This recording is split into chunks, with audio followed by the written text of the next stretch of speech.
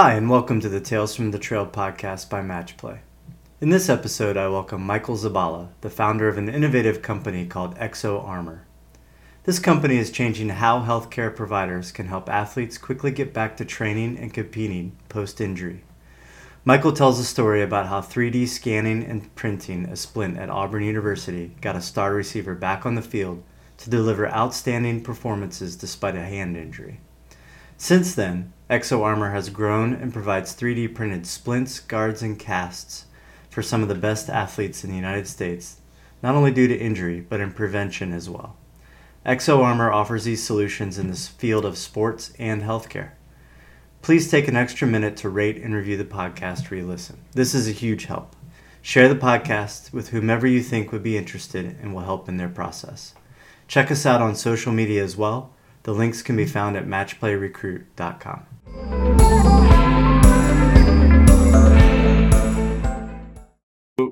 Yeah, let's get into how Exo Armor got its start.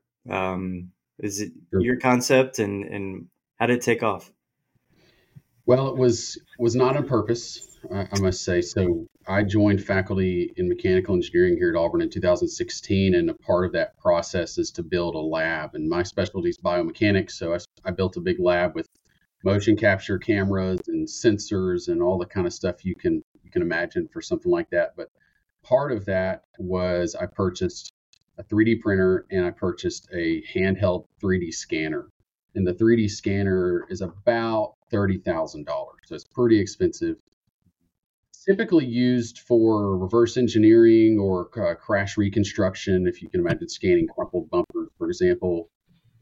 But my thought was I wanted to combine the 3D scanning and the 3D printing to make something like custom prosthetics. That was the kind of the general thought in my head. Mm-hmm. So the lab was in place as early as 2016, but it was 2019 when my neighbor at the time, who is no longer my neighbor, but he's still the head athletic trainer for Auburn football, Robbie Stewart. He called me. He knew what lab I had. He knew the work I was doing. And he said, I have a wide receiver with a broken hand. Is there anything you can do to help him? And I kind of joked that if Auburn football asks you for help, you say yes, even if you don't know how you're going to do it. Right. So we brought him in as Anthony Schwartz, who played for the Cleveland Browns for a while. I'm not sure he still plays there anymore, but so we brought him in. We scanned him with the $30,000 scanner, and we basically were able to extract the surface of his hand with the 3D scanner. And so from that, we made a model file that we then 3D printed. Mm-hmm. And this right here is a replica basically of what came off of the 3D printer, and it just basically fit around his hand like this. Right. And what was really cool was it's so low profile because it uses the surface of his hand that he was able to wear his glove over top of it. Mm-hmm. And when he did that, we didn't know what he was doing for a while, but a few weeks later, I found out he was going to finally play, and we were playing Texas A&M at College Station, and he came out on the field and nobody knew he was wearing it because he had the glove in his hand. Of course, I knew, and some of my students, my lab knew, and he took the ball. He came out in the field, took the ball for a reverse, and ran 57 yards for a touchdown. Nice. While he was wearing it, and it's the very first time he ever played with it. So I actually got a text from the sideline from Dr. Michael Goodlook there celebrating Auburn engineering scoring a touchdown. So that was how we got our start. Right.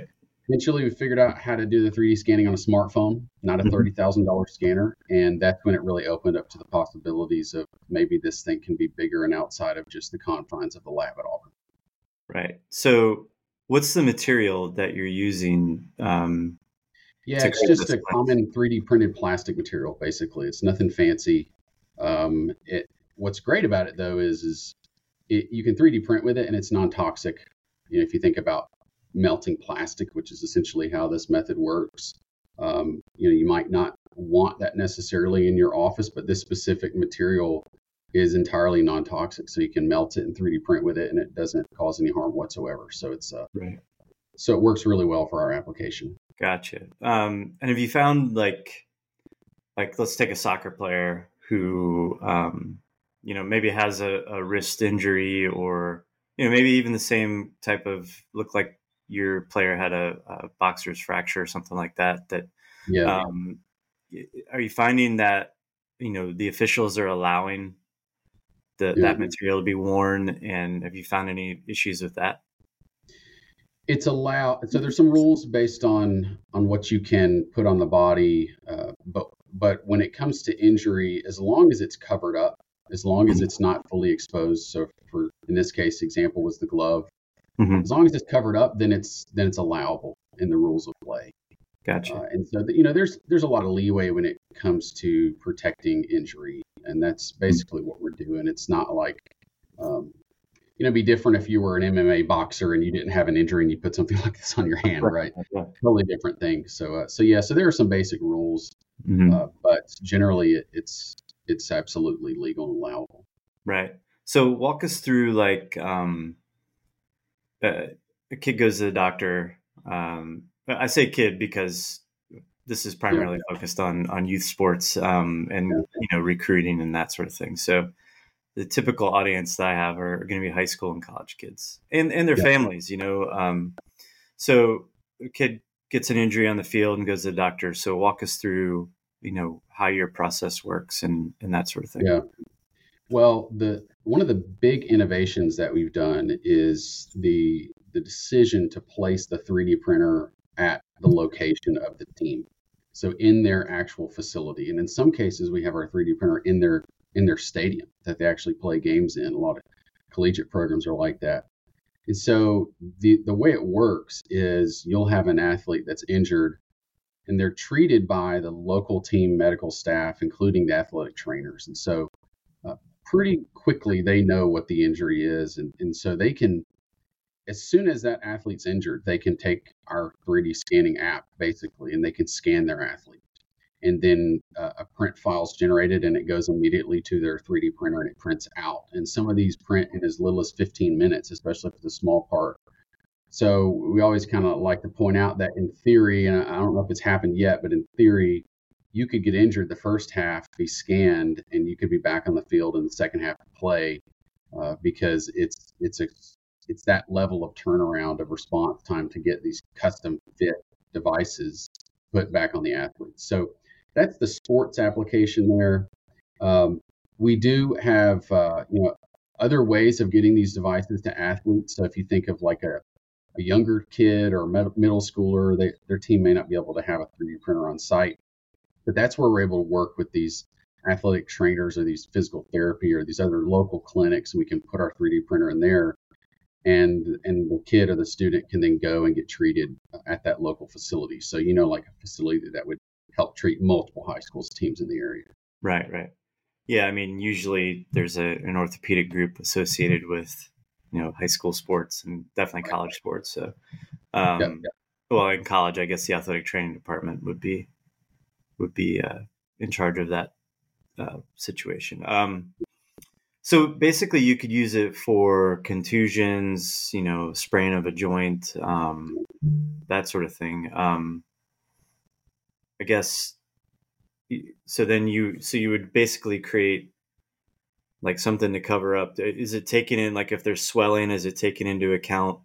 Yeah. What I guess because of the scanner, you're able Yeah. to account for what the situation is, right? Yeah, it's really convenient because, like with Anthony in his broken hand, he came in first to get scanned, and he had just had surgery, and it was these bones right here in his hand. I think someone Mhm. stepped on him with their cleat, but Right. he was really swollen. And so the first time we scanned him, the the brace that came out was bigger because of the surface of his hand. But as Mhm. his swelling would go down, they would bring him back into the lab, and we'd scan him again, and then make him a new one. And Right. so that's the benefit of this, is you get the exact surface of the body. And so as the swelling is present, you can create designs for that. And then Mhm. as swelling goes down, by nature of the process, it's still going to fit as long as you do another rescan. So that's something that we see quite often. Right. So yeah, I mean, what's been the experience with someone who doesn't have access to, that isn't at a big Power Five university, that's Yeah. in, I don't know, Des Yep. Moines, Iowa. Well, that's not necessarily a good example because there's a high school kid like ha- yeah. I mean, how have you gotten the word out? How have kids found out about it, and or families found out about it, and that sort of thing? Yeah. Well, Well, as of lately, we've really put a lot of effort into building our sales team. So this is really the first time in the history of the company that we've had people dedicated to going out and bringing our technology to the athletes Hmm. and to the players. For a long time, it was primarily word of mouth because I'm an engineering professor. I've got engineering students, and we're really good at innovating and doing engineering and coming up with new products and designs. But when it comes to getting the message out in sales and marketing, that's just not something that's our area of expertise. So for a while, we were so focused on the engineering, we didn't have much of a sales and marketing effort. But that's something that as the engineering has matured and the technology has really matured to the point where it works extremely well, the entire system. Now we're finally able to actually go out and make our system known to everybody. So like I said, mostly word of mouth at first. Actually, first non-Auburn University customer of ours was West Virginia, and they found out because they read an article about the research that was happening in my lab and what we were doing for Auburn football. So Yeah. really kind of a grassroots effort at first, but that's something that we're definitely trying to change right now. Right. So you're obviously relying on the decision making of the medical professionals to decide if this is the right situation to use an exo armor, splint brace, whatever you want to call it. But um, so it's important I'm guessing it's important for them to have some sort of diagnosis and a scan, an x-ray or whatever it may be before they use that product, or is it kind of a stopgap until they can get there? Like if they feel like they can finish the game or that sort of thing. So it's I wouldn't say they require a diagnosis because most of the time it's not medical doctors that are treating the athletes anyway. Most of the time it's athletic trainers and so it's really an improvement on their current system. So right now they have something called orthoplast. It's a certain kind of plastic material. You got to soak in hot water and then you can drape it over the body and you can trim it. And it takes a long time. It takes hours of the athlete's time to do this. And they have other ways that they can fashion together devices that can respond to these injuries quickly to get the athlete back on the field. And so we're really just replacing that. And there are obviously we can do more long-term solutions like casts and other devices, and that's a big part of what we do. But especially for a sport like football, a lot of it is my linebacker went down with a sprained AC joint that's right here in the shoulder, and we want to get them back to be able to practice on Monday. And so let's scan their shoulder and give them an extra pad to wear under their shoulder pads, and then Mm-hmm. they can play. So I actually have one. This right here is an example of one of those. So this was made for a running back at Auburn a few years ago, and they ended up just making one for each shoulder. Mm-hmm. And so he would wear these, and this is kind of a soft gel-like surface, and so this would go against his skin, and he would wear those under his pads, under his shoulder pads. Mm-hmm. Really protected his shoulders throughout the entirety of the season. So it's less of a diagnosis and more of a replacement and a better solution for what they're currently doing with their athletes.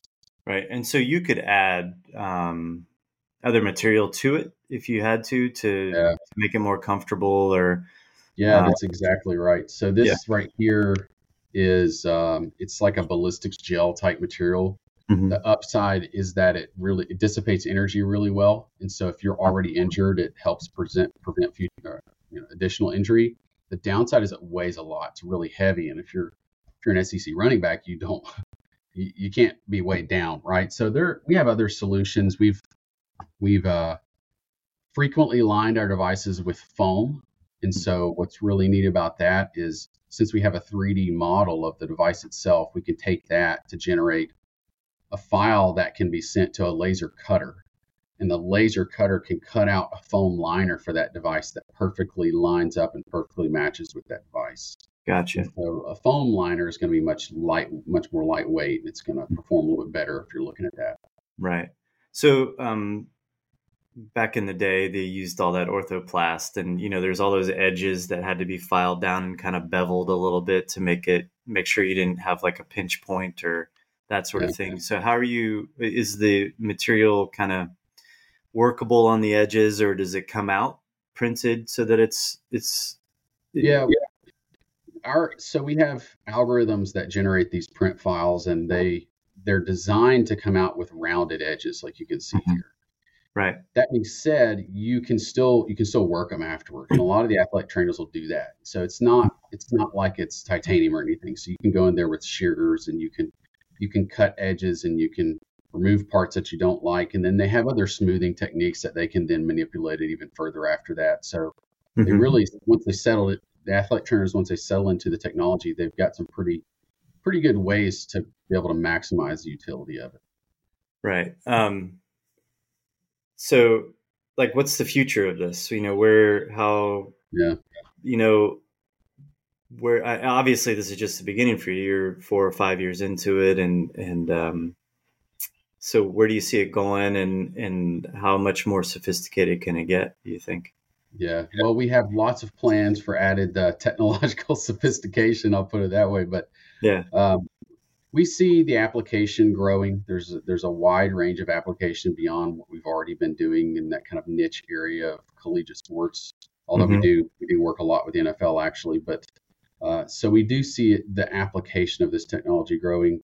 And one of the main things that I would like to see is not only this technology used in response to injury, so you wait till a player's injured and you put a device on them, Hmm. but to use it prior to injury. So to use it to augment your athletes.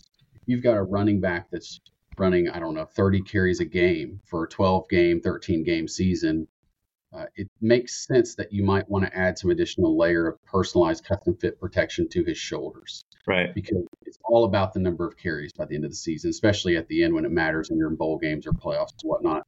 Right. So we have methods and we have patents pending on this actually, but we have methods of attaching these shoulder guards, custom fit rib protectors, thigh pads, a few other devices to the body, essentially with compression gear clothing. Right. So that's I think a major push in the future is, hey, let's not wait till 2 or 3 athletes on the team get injured. Let's go ahead and outfit all 120 athletes in the team so they won't get injured. And that's something Right. I would like to see. Yeah, I remember there was a big push. Geez, it's been 20 years ago now, and I think they probably still do it, where linemen are wearing knee braces prophylactically, where because there were so many catastrophic knee injuries for linemen. I'm Yeah, wondering yeah, if you're thinking along those terms, obviously with other spots, but I wonder if there's a solution for you know knees and that sort of thing. Other sports have different common injuries that you yeah, could address prophylactically. But yeah, yeah, that's exactly right. yeah. Um, so at the moment, fairly new technology. Is it cost prohibitive for just the general consumer that isn't at a Power 5 university? Right now, the way the system works is we install a 3D printer on site, and it's a subscription model based approach. So an entire athletics department would have a subscription to our service and our system. And again, the 3D printer's on site for maximum quickest turnaround possible. Mm-hmm. The plan to roll it out to the public would have to be through these on-site clinics uh, because that's the way that we found the system works best is wherever you're treated or wherever you get your sports gear. Maybe it's a Dick's Sporting Goods or a place like that. But wherever the public goes to get treated or to get their sports gear, that's going to be the location where we can have the 3D scan performed and where the 3D printing can occur. Right. We've done some work in the past, especially we've done a lot of work with shin guards, custom fit shin guards. I was going to ask you about that. Yeah. Yeah, so we've done that, and that's worked fairly well. Where the customer will scan their own shins or their child's shins, and then we make a custom pair of custom fit shin guards. We ship them to them, and so that's something that I see as a part of our future. But I think it's probably a little bit further out until we get more established in the kind of the the more mass approach of being at the location, at the point of care, that sort of thing. Right. So, somebody has their phone, they scan in.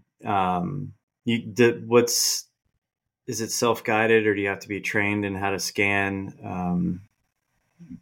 what's the Yeah, requirements? the app has a tutorial, Okay. and so you can see how to do it. Basically, it's a quick. Mhm. We have some tutorial videos and some images and swipe left sort of thing. Right. And so you can do it yourself, and you can scan your child if you're trying to make them custom fit shin guards. So Yeah. it's really all built into the app. Gotcha. Yeah, Yeah, that's a huge market. I'm primarily soccer right now on this, and I'm sure that's you caught people's attention because I mean, soccer players hate wearing shin guards. yeah, I don't know how much you watch soccer, but in the big, Premier League or whatever, I mean, shin guards are like this big. It's smaller than the size of a dollar bill. They're doing what they have to do to get by. So, anything you can do to, you know, make those more wearable is important for them. yeah. And one interesting point to make is that the Nashville Soccer Club, a few of their athletes are wearing our shin guards, Mhm. and one of them, Walker Zimmerman, actually wore our shin guards during the World Cup. So that was Oh, pretty cool. exciting for us to sit there and watch. So it's the same material. Are you able? Did you put like describe what those are looking like for guys? I mean, and girls. I Yeah. mean, are they able to say, "Hey, Exo Armor, this is what I want in a shin guard," and that sort of thing? Yeah, the MLS athletes were they were able to do that. We actually went up there and met with them, and we went to a game the night before, and then we met with them at their practice facility the next day, and we scanned all of them, and Hmm. essentially they told us exactly what they wanted. And some of them wanted these big shin guards, but most of them wanted a postage stamp kind of, Right. not literally, but they wanted these small, tiny little shin guards. So we made them extremely custom for them. But yeah, it depends on the athlete and what they want. But most Right. of them do want it small. It is the same material that we make most of our gear out of, Hmm. but we're able to do the custom foam liner, and we can etch their name into it with a laser. So Cool. that's pretty neat. So yeah, Yeah. That's huge. I'd be curious about that to see how that kind of scales out for you. yeah, Yeah. So uh, talk about. I don't know if we talked about cost, but I don't think we did. So if I wanted, I don't know if you're there yet, like if you're yeah. in your growth, but if I wanted a custom pair of shin guards down the road, what do you predict that'll be the consumer? What will be the consumer cost for that? Sure. Yeah. So when it comes to shin guards, you can find some super cheap shin guards. I mean, you can go on Amazon and you can find a $10 pair of shin guards. Mm-hmm. You can also go on and you can find $100 pair of shin guards. So it really depends on that specific athlete and that user and that customer. Mm-hmm. So ultimately, it's going to be hard for us to compete with the cheapest shin guards just because it's a unique product, right? It's made Sure. specifically for you, and in every instant, for every shin guard pair we've made, we've put that particular kid or that athlete's name in the foam.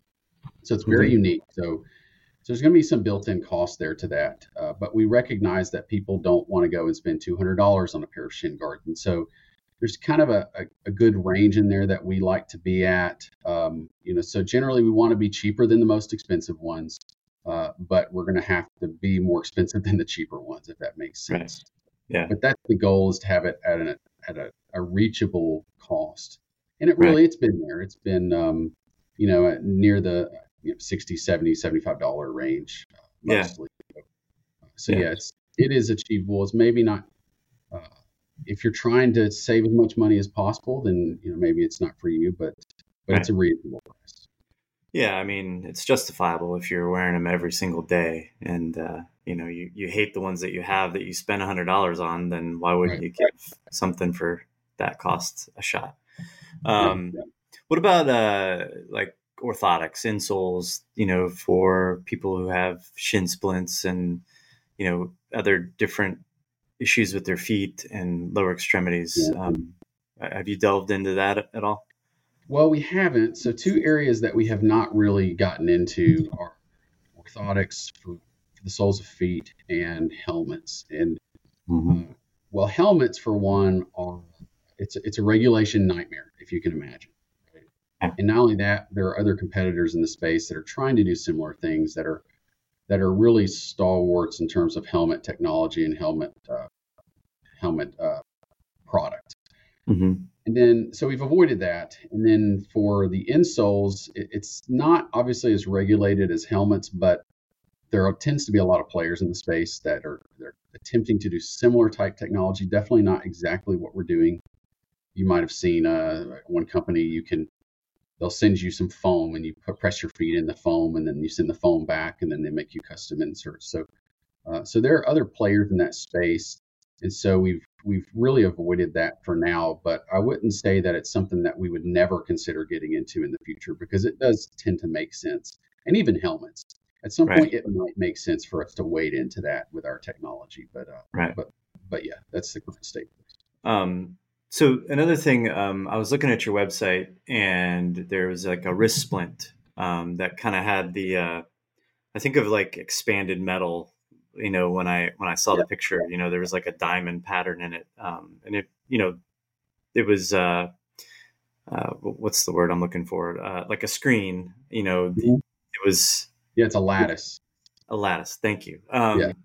So, what's the purpose of that? How rigid is it? Even like the stuff that you have there, what's the rigidity and forgiveness Yeah. of that stuff? It's hard to describe it, but I mean, you can kind of see it flex a little bit. Mm-hmm. So it's mostly rigid, but it's not, I would say, extremely rigid. It's our standard print. When you see the lattice type structure for the casts, what we do is we create the lattice structure, which allows breathability, Mm-hmm. but you have to thicken up the struts, if you will, within the lattice, because they can't. This is 2 millimeters thick. It's really thin, really really thin. And so if you were to take this and put a bunch of holes in it and you keep it 2 millimeters thick, now it's going to be relatively weaker. Right. And so what we have to do when we include the lattice structures, we have to thicken up the lattice itself. And if you think about it, if you're wearing a cast, it's not exactly something that you're probably going to go out and play a Division I college football game in. And so it's really a different application. So something like this, you want really low profile. You want to be able to wear your glove over top of it, just a shell for protection on the outside. But if you're talking about, say, you break your wrist, if an 8-year-old kid, when I was 8, I fell off a treehouse and broke my wrist. So if I went in and got a cast like what we make, that thing doesn't need to come off, and I don't need to be playing sports while I'm wearing it. And so it's really a different application. So it is a lot more rigid, the lattice type structure, the cast type structure, Mm-hmm. just by nature of the design itself, not the material. Right. How thick do you like relative to the 2 millimeters? How much thicker is the lattice work there? I would say probably double. Okay. Double. Yeah. Yep. Gotcha. Yeah. Yeah, it's so cool, like where this is going, and as the cost of laser or 3D printers come down, I mean, it's going to just make it more and more. Well, that's what's really incredible is 3D printing technology cost it's just plummeted, and it continues to go down. And this one right here is this is just an example. Mm-hmm. And I would not suggest using this in a professional setting, but this was done on a $300 3D printer. Wow. The 3D printer itself was $300. Now, it came from overseas. You got to put it together yourself. It doesn't have a enclosure. It breaks all the time. Right. But the point is the technology it's come a long way, and it's always getting faster. It's always getting cheaper. And the applications are growing, and so it's hard to keep up with, and that's part of what we do is keep up with it, and it's hard to keep up with. Right. But I will say that the benefit that we have, whereas we're not a 3D printer company, we don't make 3D printers, and so the benefit to us is we can pivot extremely quickly to new printers that come out on the market, because we're not married to a single manufacturer of 3D printers. Right. And so we've gone through some different manufacturers of 3D printers, because the newest thing's always coming out, and we're able to snap it up and incorporate it into our solution. Yeah. What's the role of artificial intelligence in this? Is there any role, or? I think there is. When it comes to model file generation, so we actually do a lot of machine learning in my lab, and machine learning is a subset of artificial intelligence. And basically the way that works is you feed the computer a lot of data that is known. For example, you feed the computer a bunch of pictures of your family, 1,000 Mm-hmm. pictures of your family, and you train the algorithm on that. And then what you do is you send it a new picture of your family, and you just ask a question: is this my family? And it's probably going to be able to say yes, because you've Right. trained it on what to look for. And so I see a lot of the same thing with this application, because we do a lot of AC pads, we do a lot of wrist splints, we do a lot of shin guards, we do a lot of these devices that are custom fit, but they're standard devices. And so that's where machine learning can come in, where you can take a 3D scan of someone's arm and then just simply say, make me a cast. And Right. it can do that immediately and then send it to the 3D printer. And so that's Mhm. where I see machine learning coming into play here, is automating our processes, learning from our processes, and just making it more efficient and faster and just a quicker turnaround. Right. Yeah. I mean, it sounds like some of the demands of, the athletes that this is good for, speed is important. Yep. Especially, at the moment of injury, or, if they're in the middle of a game, like you said, in a second quarter, and they want to be out there after halftime, but also, as they're recovering and swelling's going down, to be able to take care of it really quickly is vital. Yeah, it is. And one of the things that, especially at the collegiate level, especially high level, conference level, SEC level play, these Mhm. athletes, they don't have a lot of time. Right. If you look at D1 athletes across the country, they just don't have a lot of time. They don't have any time. Right. In the traditional processes with the orthoplast and other techniques, the athlete had to be in the training room for, could be hours. Right. With our process, it takes literally 5 seconds to scan the athlete, and then they go. And Yeah. then it's 3D printed, and then they lose it. That's fine. You just press reprint. Right. And Yeah. so it really saves a lot of time for the athletes, which is a win for everybody. Yeah. Yeah. I mean, that orthoplast stuff, I mean, put it on, you reshape it, you have to reheat it yeah. And you got a heat gun sometimes. It's a pain in the butt. So this is Yeah, a much process. better solution. Yeah. Yeah. So, what else, what am I missing? And what haven't I asked you that would be important for you to get out to people, and that sort of thing? Well, we do have a website. If you're just curious and just want to learn about what we're doing, it's xoarmortech.com. We have a Mm-hmm. YouTube page. So we have a few clips up there that you might find interesting. I did an interview on the Auburn pregame radio show a couple of years ago that's posted up there, and we talk about this specific application for Auburn, a little bit more of the backstory. So if you're just generally curious, you can go and learn about us. And if you're interested in our system and how to get access to our system, we do have people that respond to the messages that you send on the website. We're Okay. not a big company. It doesn't go get shipped.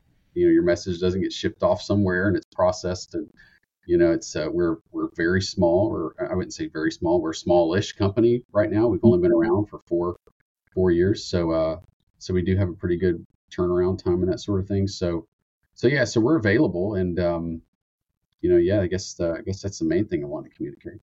Cool. Yeah, I will definitely include all of your information when I post this podcast for sure. Yeah, I think it's such a cool company and innovative, and I mean, it's important in athletics. So to be able to have such a quick turnaround time and get away from the old ways of doing things. So yeah, it's really cool. And thank you for coming on and spending a little time with me this morning. I appreciate it. yeah. You're absolutely welcome. It was fun. All right, I hit stop. All right.